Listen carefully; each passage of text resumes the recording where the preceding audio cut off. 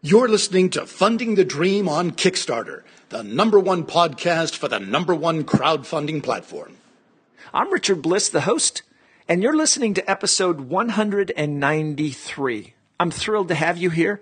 I have a guest on who has, I think, been on the show before. I know he's a good friend, and if he hasn't been on, he should have been on a long time ago. I want to welcome, this always takes some work, so Paco, I'm going to see if I can get it right. Paco Garcia Jaén. How'd I do? That you did absolutely fantastically well, so thank you. There we go. So I want to welcome Paco to the show. Paco, you are the host of a podcast, GMS Magazine, and you have a Kickstarter campaign right now that we're going to talk about a little bit called Dice and Slice. It's your magazine's web series that you're trying to produce. Tell our listeners a little bit about your background and a little bit about the show and the Kickstarter campaign, because we're going to talk about some of the things that you're doing, because it's going to be slightly different than some other projects that are out there. So tell us a little bit about the project and about your show and where people can find it. Right. Basically, the show is going to combine gaming, gamers and food. We wanted to create, because I'm very, very passionate about food and eating, especially about eating. I am incredibly talented at that. And we wanted to create a show that will basically tell people, look, when you have your mates around for gaming evenings, what do you cook? Because gaming is a very sociable thing, but there's nothing as sociable as sitting around the table and sharing some food. So if you share the food and the games, I challenge anyone to find a more sociable experience. Now, at the beginning, I was really hell-bent on dispelling the myth that gamers eat badly. Okay. But I must admit that when I was looking and asking around, I was asking people, what do you eat in your gaming evenings?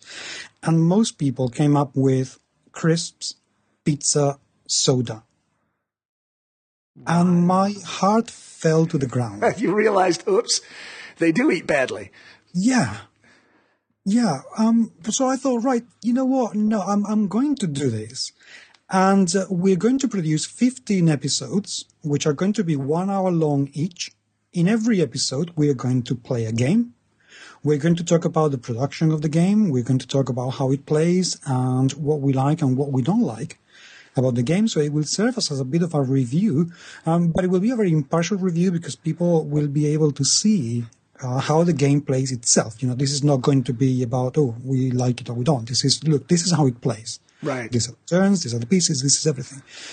And then we're going to sit down around the table and we're going to be talking about the game while eating something that is very, very easy to cook. We will show people how to cook. And something that is very tasty. And doesn't get your fingers all sticky, so when you touch the game components, it ruins the game, right? Bingo. Yes, exactly. That's what exactly. I don't want to eat food with my fingers so I can get my games all greased. No. It will be nice food. You're born in Spain, but you live in the UK, right? Yes. And I have to admit that the longest meal I've ever eaten in my life was in Barcelona. And I think we started at 8:30 at night, right before my bedtime, and I think it ended somewhere after midnight. And it's been years, and I still remember, it's like, oh my gosh, does this ever end? So yes, food is a key component of your culture, but also you're right, gamers. In my case, with our gaming group, I went and had my wife got it for Christmas, a professional popcorn machine, like one of those that you see at a movie theater. And what's happened is that the gamers are showing up early to make sure that they get the popcorn.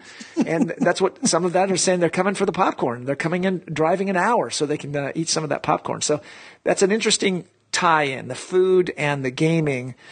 I think you see it a lot, and you're perfectly correct that the social interaction of dining together, of sharing a meal and playing a game are so intertwined. It's very similar. Absolutely. And it's a really interesting area. It's very different to actually sit down and play a game and then just eat around the game. The whole mechanics, the whole dynamics completely changes. And I really want to showcase that. I really want to tell people, you can eat very well, you can have a very good time, and you can play games with your family. Well, how much cooler can I get? How much cooler? So to my audience that's listening right now, reach out to me, tweet me, email me, Facebook post, LinkedIn, however you want to contact me or Paco. And I'd be interested to see what you guys eat at your gaming groups. When you guys get together, family, that type of gaming. Pizza, yeah, we did it once, and the greasiness side of things. The professional popcorn has very little grease on it because of the nature of the machine, but it'd be interesting to hear what other people are saying. So I'm sure it's going to be an interesting show. And it's going to happen now because your Kickstarter campaign launched a couple of weeks ago. You have funded. Yes. So if people go out to Kickstarter, the project ends in a couple of weeks from the recording of this. What date does the project end? It ends on the 6th of April. Okay, so if you're listening past the 6th of April, obviously the Kickstarter campaign is no longer active. But you can find it by going to Kickstarter, typing in Slice and Dice is the easiest way to find that. So I have a couple of questions because you had a fairly modest goal. You've laid out your stretch goals and basically it looks like most of the money is going straight into acquiring equipment to make the show, to upgrade the show and the components and the ability to do that, right? Yes, that's correct. We have an awful lot of equipment already that we use to record the panels that we organize at the UK Games Expo, the interviews that we do at that show, and Spiel and Dragon Meet, all the equipment that we have bought to get all the unboxing videos that we also do. So we have a lot of it already, but we needed some key components that without it, the production of the show is not impossible, but it is difficult enough to make it impossible for us because post-production takes a huge length of time. So we needed a machine that was going to do some on-the-fly editing, so we could actually not spend hours after hours after hours in the computer putting all the cameras together, which is what takes the longest. So let's talk about the campaign because the first thing that somebody's going to notice if they go to back it or if they just go to check it out is that it is a UK-based Kickstarter project. It's not the US site. For our listeners, it doesn't matter to you. If you go out and type in Slice and Dice, it'll come up, whether it's on the UK site or at the US site, it doesn't matter. But there is a difference in backing the project. So as I became a backer of the project, the difference is that I can't just click a button and have Amazon just take care of it and not have to worry about it. I actually had to stop and put my credit card in to provide the funds. And I have to admit that in the past, I have not backed projects that are UK based for that very reason. It's like, you know what? I don't want to go find my credit card. I don't want to enter it in. I just wanted to back it. Okay, I'll move on. And I never go back. In your case, your friend, we've known each other for years. We met over food, right? And every time we got together, it was in the cafeteria dining area of Spiel. And so, yes, it was always food. But if it hadn't been the fact that I knew you, I would not have gone to the effort to back the project on the UK process, to pay in pounds rather than in dollars. So tell me your decision. Was there a decision to say, no, we're going to do it the UK, we're UK based, or was it, you know what, maybe we should experiment with the Amazon? How did you make that decision? To be honest, it was because to make it in the US side, it's impossible for me because I don't have a bank account in the United States. Also, then I have to convert from dollars into pounds, which will also probably lose me a little bit of money. And then you have to pay for the transference from the American bank account into my UK bank account. So overall, the process is a lot more complicated. If I needed a lot more money, then I would definitely have tried to figure out, go to somebody I know and trust and say, look, I need this. How about we work together? But because it was a modest little goal, it was only £1,500, which is just under $3,000. I didn't really want to go through the whole let's find like an account in America to do this. I understand that it's a lot more complicated, and I'm hoping that Kickstarter will be addressing that in the future. But for me, it was the most pragmatical and logic way of going. Is there any way for you to track the impact that it's had? Do you think that you've had fewer backers or fewer amount of money because of that? I think so. I think firstly, being the show being produced in the UK have put some people off. Because we are further away, we may have different games, etc. And also, as you say, it's more complicated for people to pay and pledge through the British Kickstarter. Right. So I don't know how much more I would have had. Maybe a little bit more, definitely. But I cannot really give you exact numbers. I really don't know. No, I can understand that the impact. Now, I have had. So I understand completely where you're coming from, and I have been approached by numerous entities to provide that trusted person. So when you get ready to do your next one, maybe we should talk so that we can experiment and have this posted on the U.S. site and see what difference it makes. I would be quite happy to do that as an experiment, actually. That would be quite cool. Yeah, it'd be interesting to see if it makes a difference. Our friend Lawrence O'Brien, who's been on the show numerous times, the folks over at Ares Games, the nearly $500,000 they raised, those both were done through my entity. So it might be something for you to think about next time. Indeed. But let's talk about then kind of how you're approaching then the money and what you're doing. As you said, $3,000, about 1,500 pounds. You crossed your goal. Now, on yours, you went ahead and put your stretch goals out there. You've got stretch goals all the way up to 15,000 pounds, which is what? What is that? $25,000? Thereabouts. Yeah. And so, your thought on that? How much? You've been tracking the Kickstarter thing almost as long as I have, from a slightly different angle. What were your thoughts on putting all your I assume you did because they're all out there. Putting all those stretch goals out there. What were your thoughts on that? To be honest, it was mostly to show people that we are very serious about this and that we have thought very, very carefully about what we want, not just for the now, but also for the future. I didn't think for a second, to be perfectly honest with you, that we were going to get to the point of getting 15,000 pounds. That for us was, this is just not going to happen. That's why it's called the stretch goal, right? Exactly. Right. And to be honest, this is a show that's not been done before. I am not particularly well known within the gaming industry. People don't need to trust me. So I didn't expect that people were going to just wave in to give me money to make this show. I'm expecting that to happen for the second season because we really want to produce something very cool. But for this, I didn't. So I still wanted to have the stretch goals to show people we are here for the long run. And if you happen to trust in us from the very beginning, we are going to do something that is very worthy and that is very real with the money you're going to give us. This is not to sustain our lifestyle. This is to create a show for you.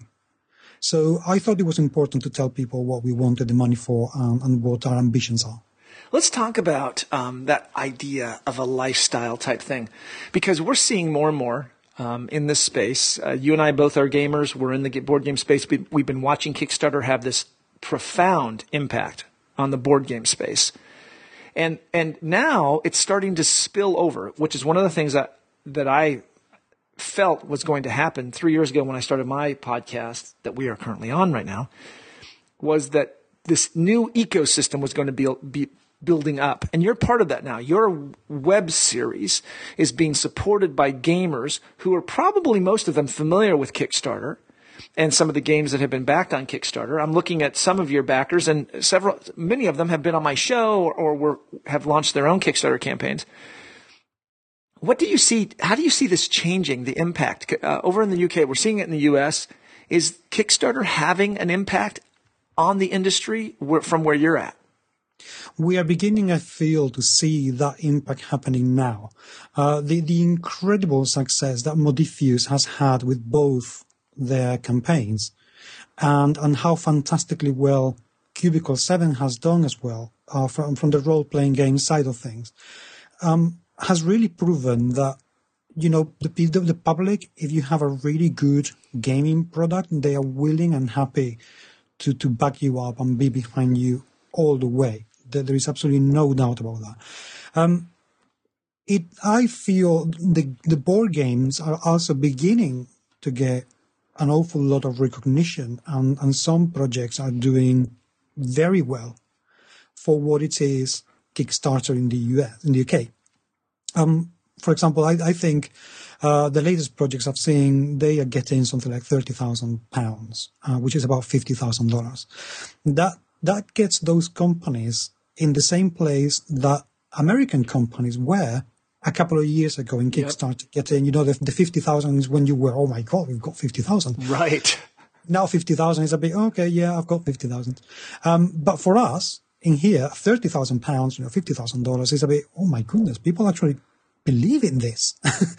And also we are finding an awful lot of companies, Grubbling Games, for example, wonderful, wonderful game, Cornish Smuggler, and they are learning the hard way how to do an awful lot of things that they just were not expecting to cope with the sudden demand. So I think it's having quite an impact in the production and in how companies and individuals are approaching gaming from a more professional point of view, definitely. And we're going to see more coming in the future, in the very near future.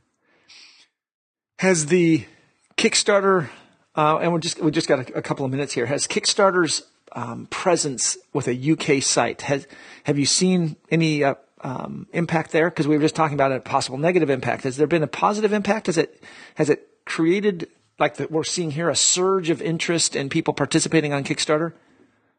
I think the interest was already there, to be honest with you. And whether it is a positive or a negative impact, it really depends who you ask.